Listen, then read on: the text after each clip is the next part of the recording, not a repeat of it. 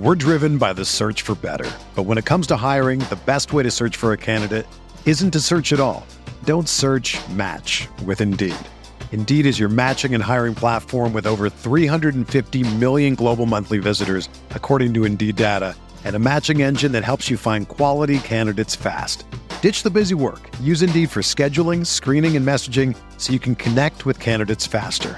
Leveraging over 140 million qualifications and preferences every day, Indeed's matching engine is constantly learning from your preferences, so the more you use Indeed, the better it gets.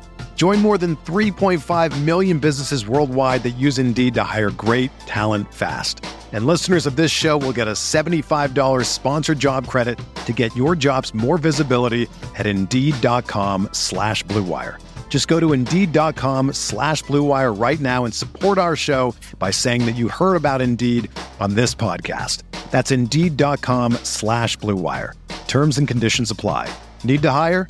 You need Indeed. This podcast episode is brought to you by Coors Light.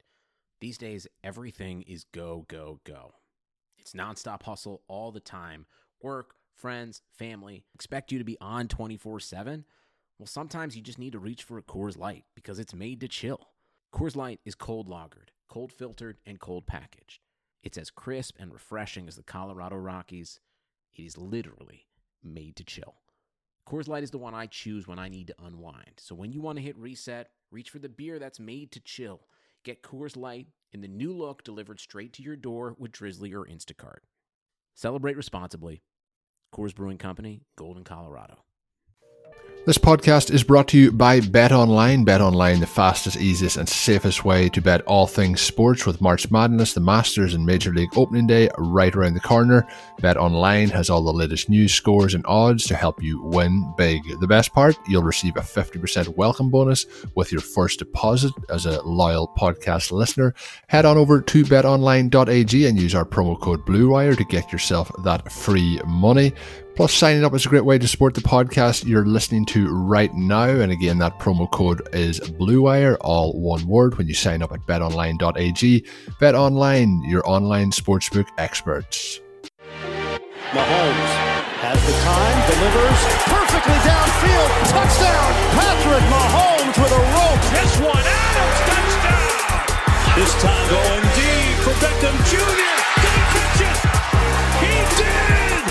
Hello everyone, welcome back to RotoViz Overtime on RotoViz Radio, brought to you by betonline.ag. My name's Colin Kelly. You can follow me on Twitter at Overtime Ireland, joined by Sean Siegel here as we get ready for the weekend. Get ready. We're looking back at some of the combine stuff, and we're going to be talking on today's show more so about the best ball workshop. We talked about it last week. We're going to talk about it from a different angle this week, looking a little bit at the tight end position. And I know, Sean, last year we talked a lot about the tight ends, and the value of tight ends early in the draft process and throughout last offseason. So it's going to be good to look through it here and see if we're thinking in a similar vein of form as we get ready for 2020. But before we do that, how are you doing as we get further through the week? Well, just, now we're right there on the verge in terms of getting these combine results back. As you mentioned, we talked about the combine in the first show of the week, mentioned a couple of potential sleeper wide receivers to look out for there. Certainly, we've been discussing Dynasty rankings and some of those rookie running backs with the Running Back Prospect Lab on shows recently.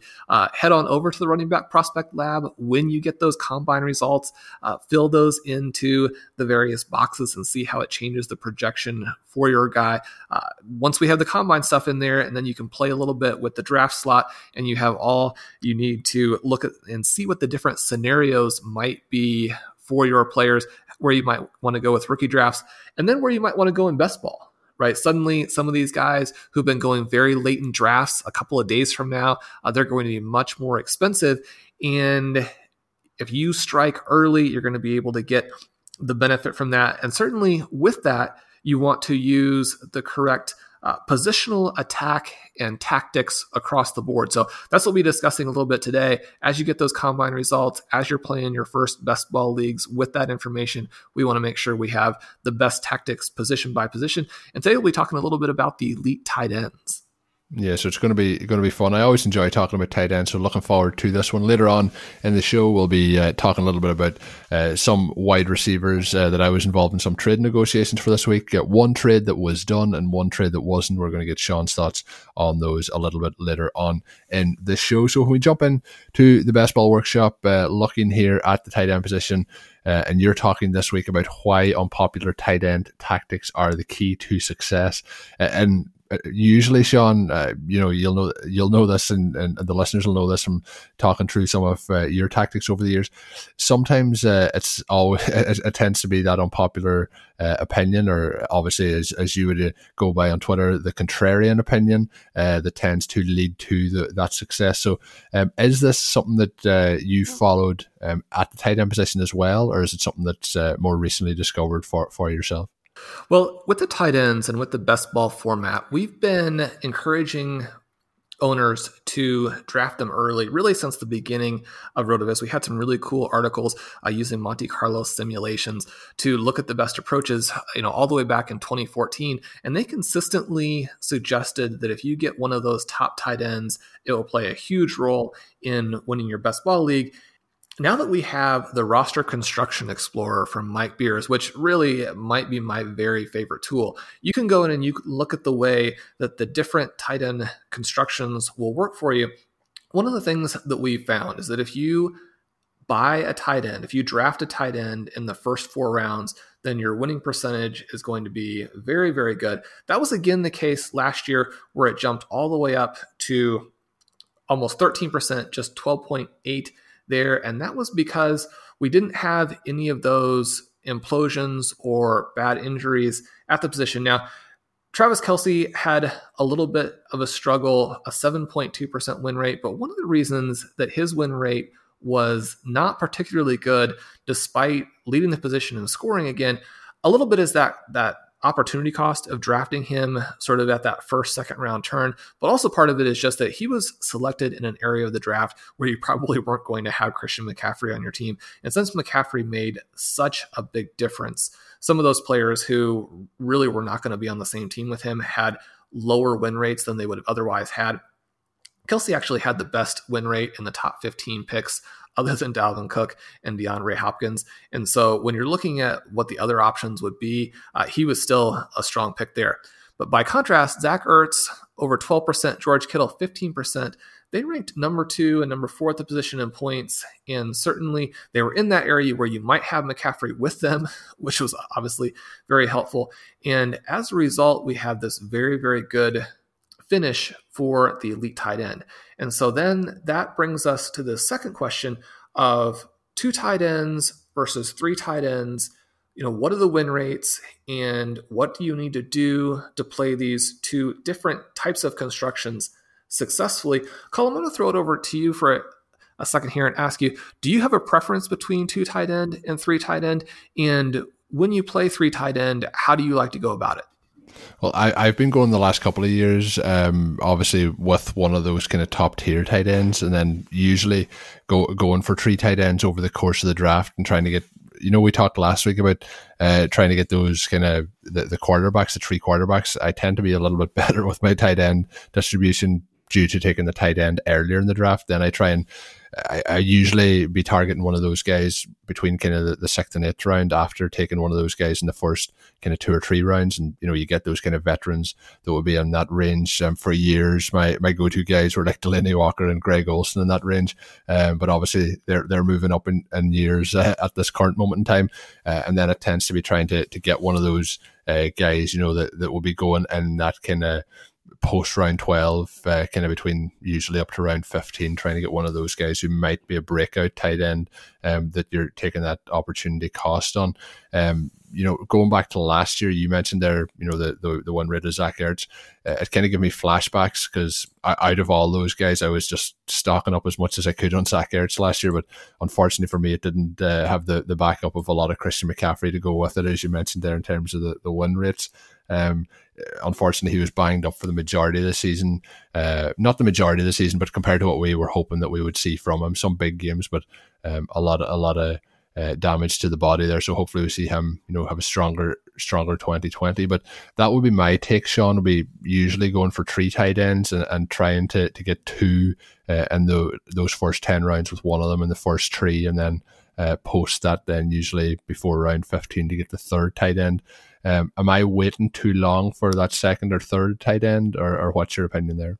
Yeah, the key, I think, is to take certainly that 2nd tight end earlier than drafters are doing when they're using the 3 tight end construction. You want to make sure you're getting viable starters and not just filling in late. So to kind of go back to the beginning a little bit with the 2 tight end versus 3 tight end, the numbers in 2019, again, showed this to be very, very close, with 3 tight end having a little bit of an edge.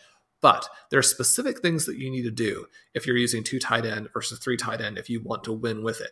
And we talked about some of the specific areas there that if you draft one of the top tight ends, it does very, very well for you.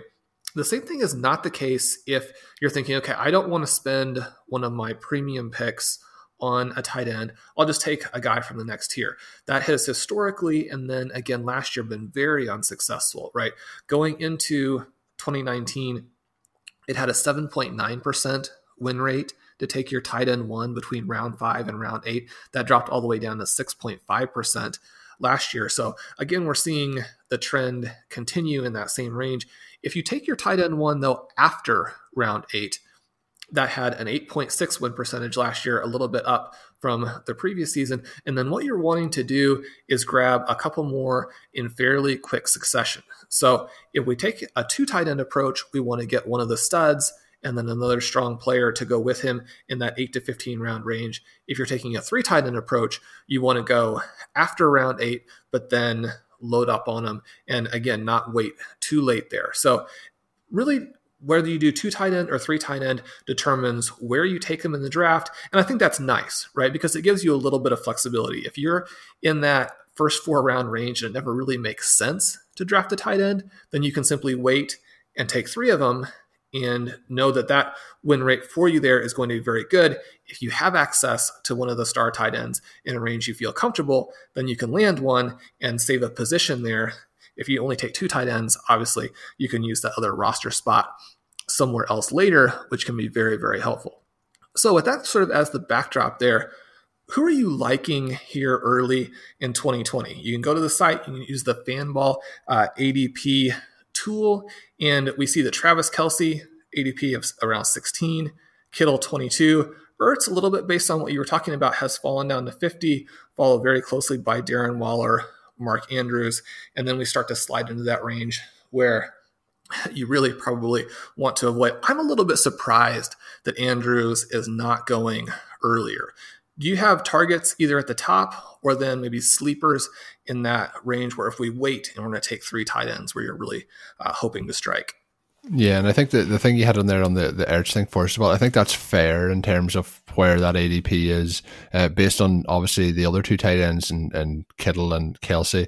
They don't really have a huge, another tight end competition, whereas Dallas Goedert, who's going kind of twice the ADP at 105, there is a little, not competition, but there's a 2 tight end set there where they could potentially work into each other. The concern obviously for Kittle this season is going to be how much does that team run the ball again. So I think Kelce there, even though there's only 5 or 6 slots in terms of ADP, I think he's by far the tight end 1 heading into the season for fantasy purposes. Andrews is an interesting one. It's just that the volume of that passing game, would obviously have concerns. We talked about that a couple of weeks ago in terms of, based on the league, they were one of the lower teams in terms of pass attempts for 2019. But I think, we're looking at obviously Lamar Jackson and his rushing ability. I do think that, like any player, there's going to be progressions year on year on year. I think we'll see him likely continue to improve as a passer. I think there was definitely signs this year that he improved as a passer. And I think that could really boost Andrews' value. Darren Waller obviously is the 4th tight end going off the board at basically a similar ADP to him and very close to Ertz. Out of those 3, I think I'd be going Ertz, then Andrews, then Waller. So I think Andrews could end up finishing the season really pushing himself up, maybe even starting to look like he's getting into that top 3 off tight ends, if he continues heading into next season. You mentioned who I would be interested in. Somebody who always interests me, he just hasn't been able to stay healthy and be consistent, is Hunter Henry based on his athletic profile. I do think there's still breakout potential there for him. He's missed quite a bit of action since he came into the league. There's going to be a change in quarterback. We'll have to see what happens there. But he's still somebody who I know I'm going to end up with shares of heading into these drafts and heading out of these drafts, doing quite a bit in Dynasty as well.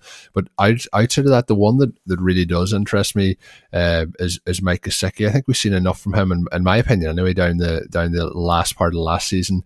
Still a very young tight end, and looks like he'll be playing with Ryan Fitzpatrick this season again. I think there's room for him to improve. There's room for that team to improve and to put up more points. And I think Gesicki's an interesting target there. And two very athletic tight ends just falling in there kind of in the late rounds, in terms of positional ADP in 15 and 16. I think Ian Thomas and Jonnu Smith. I always talk about tight ends, breaking out those kind of third, fourth years potentially as things start to settle down.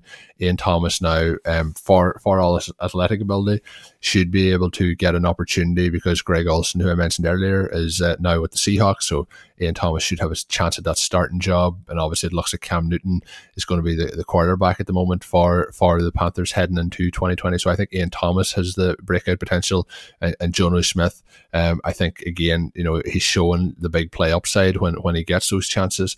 I don't know if Tennessee's going to, continue to have their incredibly insanely efficient offense in 2020, but he's somebody to keep an eye on. But I think of those late round guys, I think there's a couple of them that definitely could be springing forward in 2020, but likely just based on the situation change over the last month.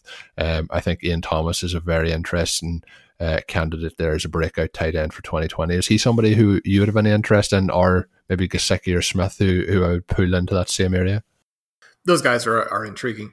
Gesicki is certainly a player, I think, if you are looking for your second tight end early, or you're taking the 3 tight end approach and waiting late, he's a very appealing guy there. TJ Hawkinson, if he can stay healthy, I think a breakout is virtually guaranteed. You put him with Kenny Galladay in an offense that is being more aggressive. Matthew Stafford looking excellent last year. Matthew Stafford being back.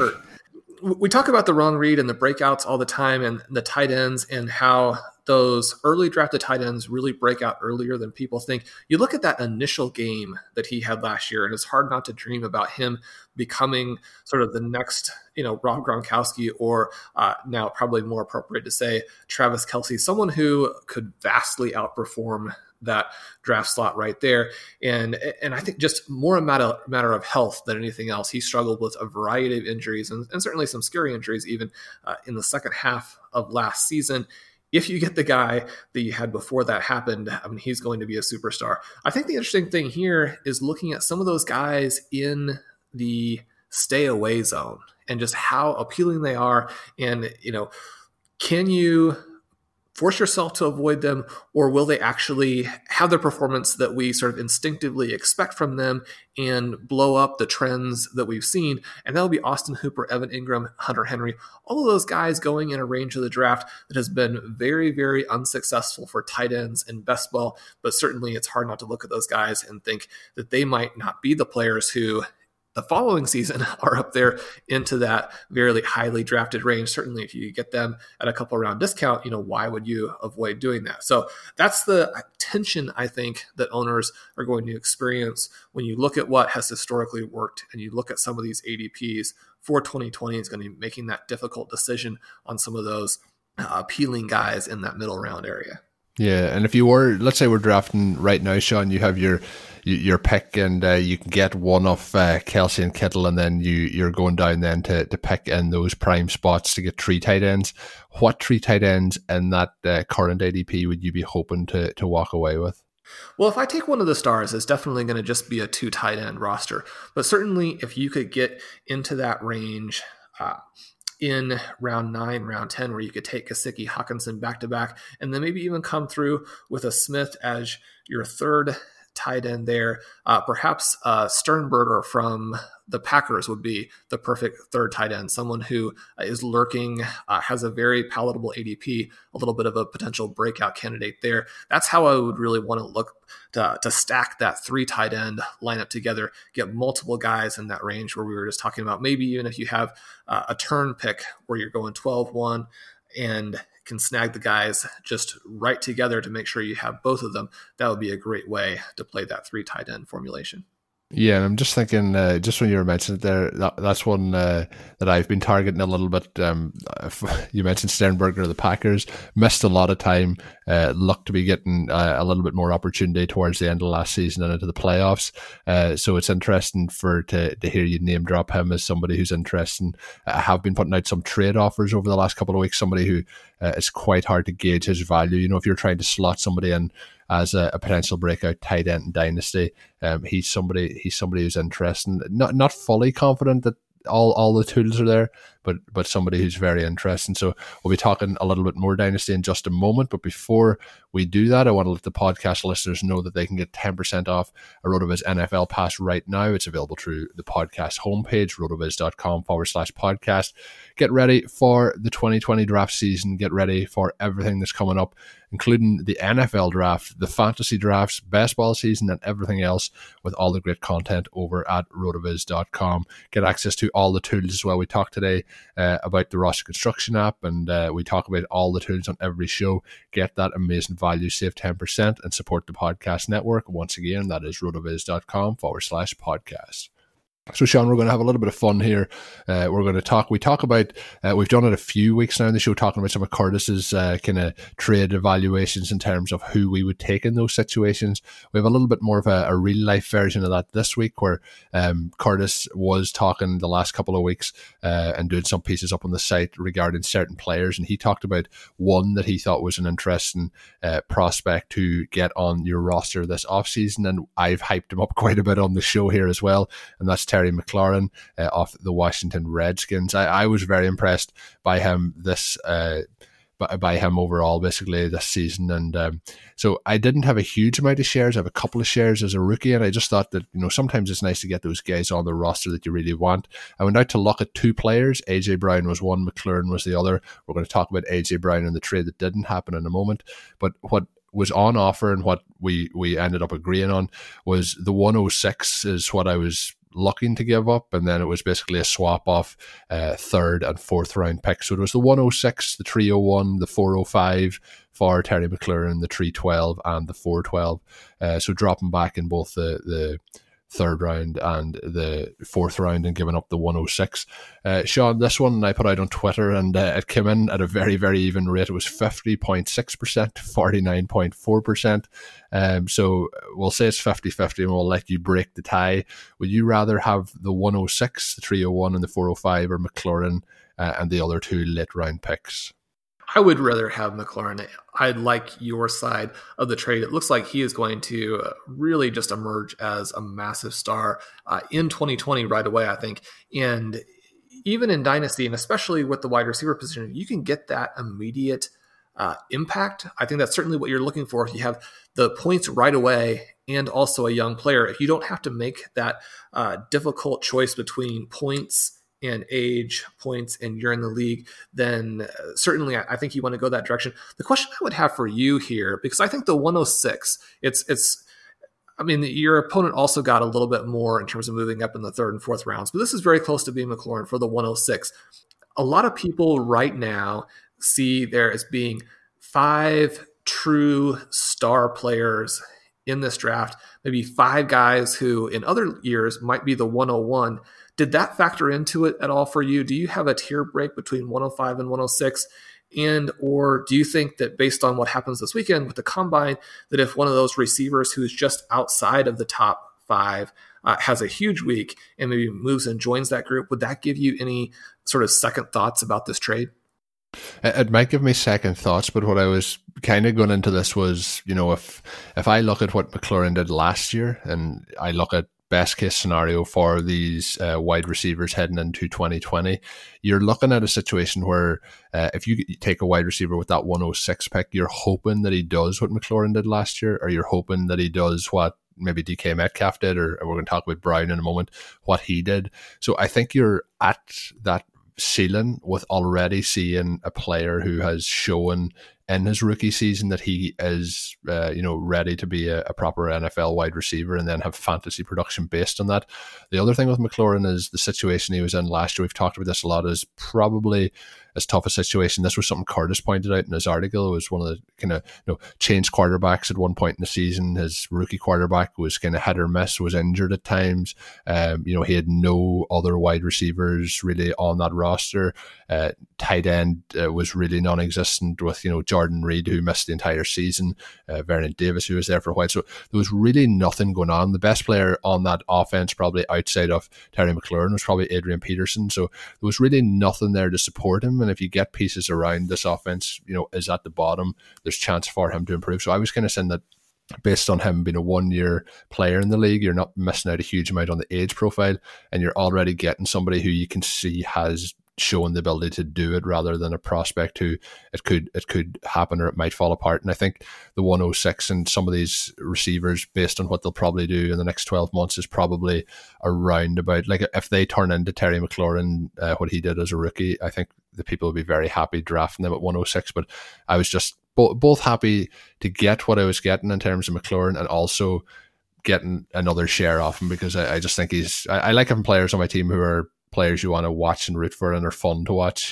So I think that nudged the decision in there. So probably worth maybe the 106 to 108 range I would have been happy to give. And then just wanting to get that player on my roster let me nudge it a little bit more.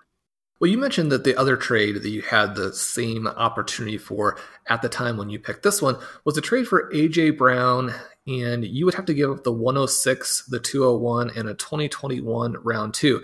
Now, that's quite a bit more expensive than the trade that you accepted, but I think I would be tempted to also accept this trade if I didn't have the better offer. So if you hadn't accepted the McLaurin trade, would you have selected A.J. Brown? Would you have taken that trade? Well, what I was looking for first was I put in the offer for A.J. Brown. We were working through the negotiations. We got to the kind of, this was where it was kind of, the value was set at. It was A.J. Brown for, as you mentioned, the 106, the 201, and second round pick, so in 2021. So you're giving up a future pick. You're giving up basically 2 of the first 13 picks in this year's draft. So what I did then was, to be honest, I think it was an overpay, but I would have been quite happy to probably go ahead with that offer. But what I did then was I kind of looked then at the rookies from last year, who I would be targeting. And when I was looking at it then, you're looking at, A.J. Brown, Terry McLaurin, and somebody then like a DK Metcalf.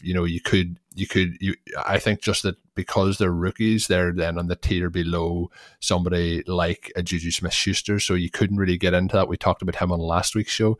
So my thoughts was I was going to go out and target some of the other players in that range and see if I could, basically get a player that I think can be equally as good, but to save on that future draft capital and that 202 pick. So what I did was moved the 106 and the other 2 picks, the 3rd and the 4th, basically just swapping, dropping back. But at that point, the value of those picks is becoming increasingly less. So it was a case of saving on the second round pick for 2021 and saving on the 201 for 2020. So it was more a value play. I don't have a huge value difference between both players, and I just think, saving those 2 picks made this trade make a lot more sense to me. So like you were saying, it's still a trade I was very, very close to pulling the trigger on. I kind of said, I'm just going to take, a couple of hours here, send out a few offers for some of the other players, and McLaurin was the one that came back that I thought made the most sense. So would that be something that you would do, when you're working on a trade, if it was coming to a certain value, you thought it might just be a little bit of an overpay, would you try and work in potential targets around that range that you like and see if you can get them for a little bit of not a discount, but a little bit less than you'll be paying for that other player? Certainly, and we've talked at times on the show about how you can use these frontline players even as sort of the camouflage or just the hook to get the lower down guys maybe who are your target. So if you have someone in the 150 range that you really love, but it's going to be difficult to do sort of a 150 for a 145 type of guy, those trades can be tricky to work out because people can have more widely varying valuations for players that far down. If you have some guys at the top and both players are interested in the trade, say an AJ Brown and a first round pick, then you can use that to bring some of these other players into the equation. The thing that I find interesting here, and you mentioned it would be a little bit of an overpay, that 201 is going to really depend, I think, on just how many receivers are drafted in that first round this year. We talked in the show earlier this week about some sleeper wide receivers and where the combine was going to make a difference for them, but also how we could see 5, 6, 7, 8 wide receivers drafted in the first round. If that happens in the NFL reality draft, then it's going to shift a little bit how those early second round picks in the fantasy drafts, how much they are worth. And you look at specifically some guys like T. Higgins, Justin Jefferson. If those guys have big weekends this weekend at the combine, continue to have a good draft process and pull themselves up into the bottom half of the first round, then even maybe if you're not completely sold on them, they look a little bit overvalued in terms of what the draft community is saying about them, where they might go compared to some other guys. Certainly when you look at them and say it's questionable whether either of these players were even the best guy on their college team, in Jefferson's case, almost certainly not the best, and then looking to slide them in as picks between 20 and 30, in the reality draft, I think that becomes a little bit tricky. But if they go there, then they're going to have a lot of dynasty value. And I think that 201 becomes a little bit of a deal breaker. So I'm glad that you were able to get a little bit more value. That said, AJ Brown, we've talked about it a lot on the show. We're a little bit higher on him even than the general community, and the general community is high on him, right? So you're looking at someone who could become the next Andre Johnson type of player. The question I would have about both of your targets here is that they were in bad offenses, poor passing offenses. Obviously, the Titans made a jump, but not really a jump to being an elite passing offense, more just a competent offense that revolves around Derrick Henry. So that's both a plus and a minus, a strength and a weakness when we look at what could happen next year. Because if we fix some of those problems, then all of a sudden you see that jump, especially as we also anticipate the normal second-year leap for these elite prospects. On the other hand, there's a lot of potential for both of these offenses to remain very bland or unexciting as passing offenses. And by contrast, some of these rookies might fall into situations where they're going to some of the better NFL teams. If you have some of the guys drafted in that 20 to 30 range and they go into an offense that just needs them as the last piece, then maybe they end up with more upside. Certainly someone like a CD Lamb, I think, is maybe more compelling than these guys on their own, even without some of the other things thrown in. Are you concerned at all about that part of it, that the rookies might end up with more upside even in the relatively short term? We talked about how it's valuable to get the points for next year. Are you concerned that even as soon as 2 years down the line, this might be a losing trade? There's always that concern. It's like with any team that you kind of, put your chips into the table and say, you think this team's going to be better this year. If that team isn't, it obviously craters the value of the player and the associated assets with that team. So that is always a concern. And for the Titans and for the Redskins, valid concern. I've mentioned my doubts about Haskins as a quarterback. That's one of my biggest fears with McLaurin, is the quarterback position. So there's no doubt about that, but there's also the flip side that if the rookies come in and, we've mentioned about how rookies can hold that value, particularly at the wide receiver position. We've seen a lot of wide receivers outside of last year's class come in basically over the last couple of years, particularly early round draft picks, thinking back to like a Josh Dotson, Laquan Treadwell, guys like that who've come in early and just have really busted out, Kevin White, and just nothing has come off it. So that's the other side of the rookie picks, that it could just all fall very, very quickly onto its face. I'm hoping that McLaurin follows more that trajectory of a Kenny Golladay or a Juju Smith-Schuster and can have that success. Sure, even if we look back 2 years ago in terms of like a Odell Beckham, how things can change so quickly in fantasy. So there is concern there, but there wasn't enough concern to pull the trigger and do this particular trade. The concern was a little bit there on that AJ Brown deal, as you mentioned, with the 202 and next year's second round pick being in there. I thought there was just a little bit too much being leveraged to get that player, but it's always one of those ones that's very, very hard to call. I could look back in 12 months' time and think, yeah, that would have been a real bargain for AJ Brown, and it probably will be, but it's just about trying to make those decisions and feel comfortable about them when you're doing them. Another one that I didn't feel as comfortable about, Sean, I gathered myself up another share of Will Fuller. For anyone keeping track out there, I must be at almost 100% Will Fuller now across all my Dynasty rosters. Not something I was attempting to do, but we talked a few weeks ago about veteran wide receivers and getting older. I had a couple of shares of Adam Thielen, which I moved on, and Will Fuller in a 2022nd was the pick, that the offer that came my way, and I just accepted. So I don't know what I'm going to do with all these Will Fuller shares, Sean. Is there any hope that they come to save me at some point, or is he going to be injured in 2020 yet again? Well, he's probably going to be injured, but if he's not, he's definitely going to come and save you, because he's completely uncoverable. One of the 4 or 5 most difficult to cover receivers in the entire NFL. If he can stay healthy, if he can catch the ball, we'll see more of those 50-point games. I'm a little bit in the same boat where a startup I participated in recently, he fell because, again, he's going to be injured next year. So, why would you take him? But at some point, obviously, I had to pull the trigger because he's such a big time wideout. And, you want to have those types of players on your team. It's not very helpful to have a bunch of guys who are going to score in that 8, 9, 10 range. You want those players who are either going to not play, and, hopefully he doesn't get injured in the first 10 snaps too many more times like he did this past season.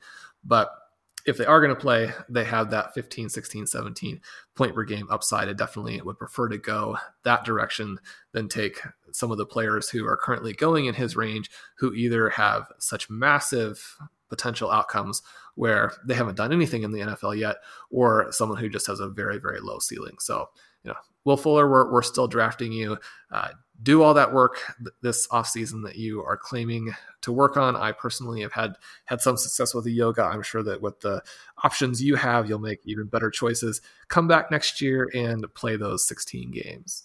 Yeah, and bring me those fantasy championships home. I think it's going to be, he's one of those players I might never be able to give him up. He might be in his age 35 season with no hamstrings left at all, and I think I'll probably still end up drafting him. So it's going to be fun to see if he can do that. Once again, it'll be a similar story, unfortunately, probably be on the sidelines. But that's going to do it for today's edition of the show of RotoViz Overtime, brought to you by betonline.ag. My name is Colin Kelly. You can follow me on Twitter at Overtime Ireland. As I always mention, make sure you're subscribed on all your different devices. You get the RotoViz Overtime on the RotoViz Overtime podcast channel a little bit earlier than on the main RotoViz feed, so that's a bonus if you are subscribed to that one. As always, joined on the show once again by Sean Siegel. There's going to be a lot of great work, a lot of great reaction to the Combine up on the site this week, so do check that out at rotoviz.com. And until we're back with another show next week, have a good one. Thank you for listening to Overtime on RotoViz Radio. Please rate and review the RotoViz Radio podcast on iTunes or your favorite podcast app. You can contact us via email at rotovizradio@gmail.com. Follow us on Twitter at RotoViz Radio. And remember, you can always support the pod by subscribing to RotoViz at a 30% discount through the RotoViz Radio homepage, rotoviz.com/podcast. Sugar Ray Leonard, Roberto Duran, Marvelous Marvin Hagler, and Thomas Hearns. Legends, whose four-way rivalry defined one of the greatest eras in boxing history. Relive their decade of dominance in the new Showtime sports documentary, The Kings, a 4-part series premiering Sunday, June 6th, only on Showtime.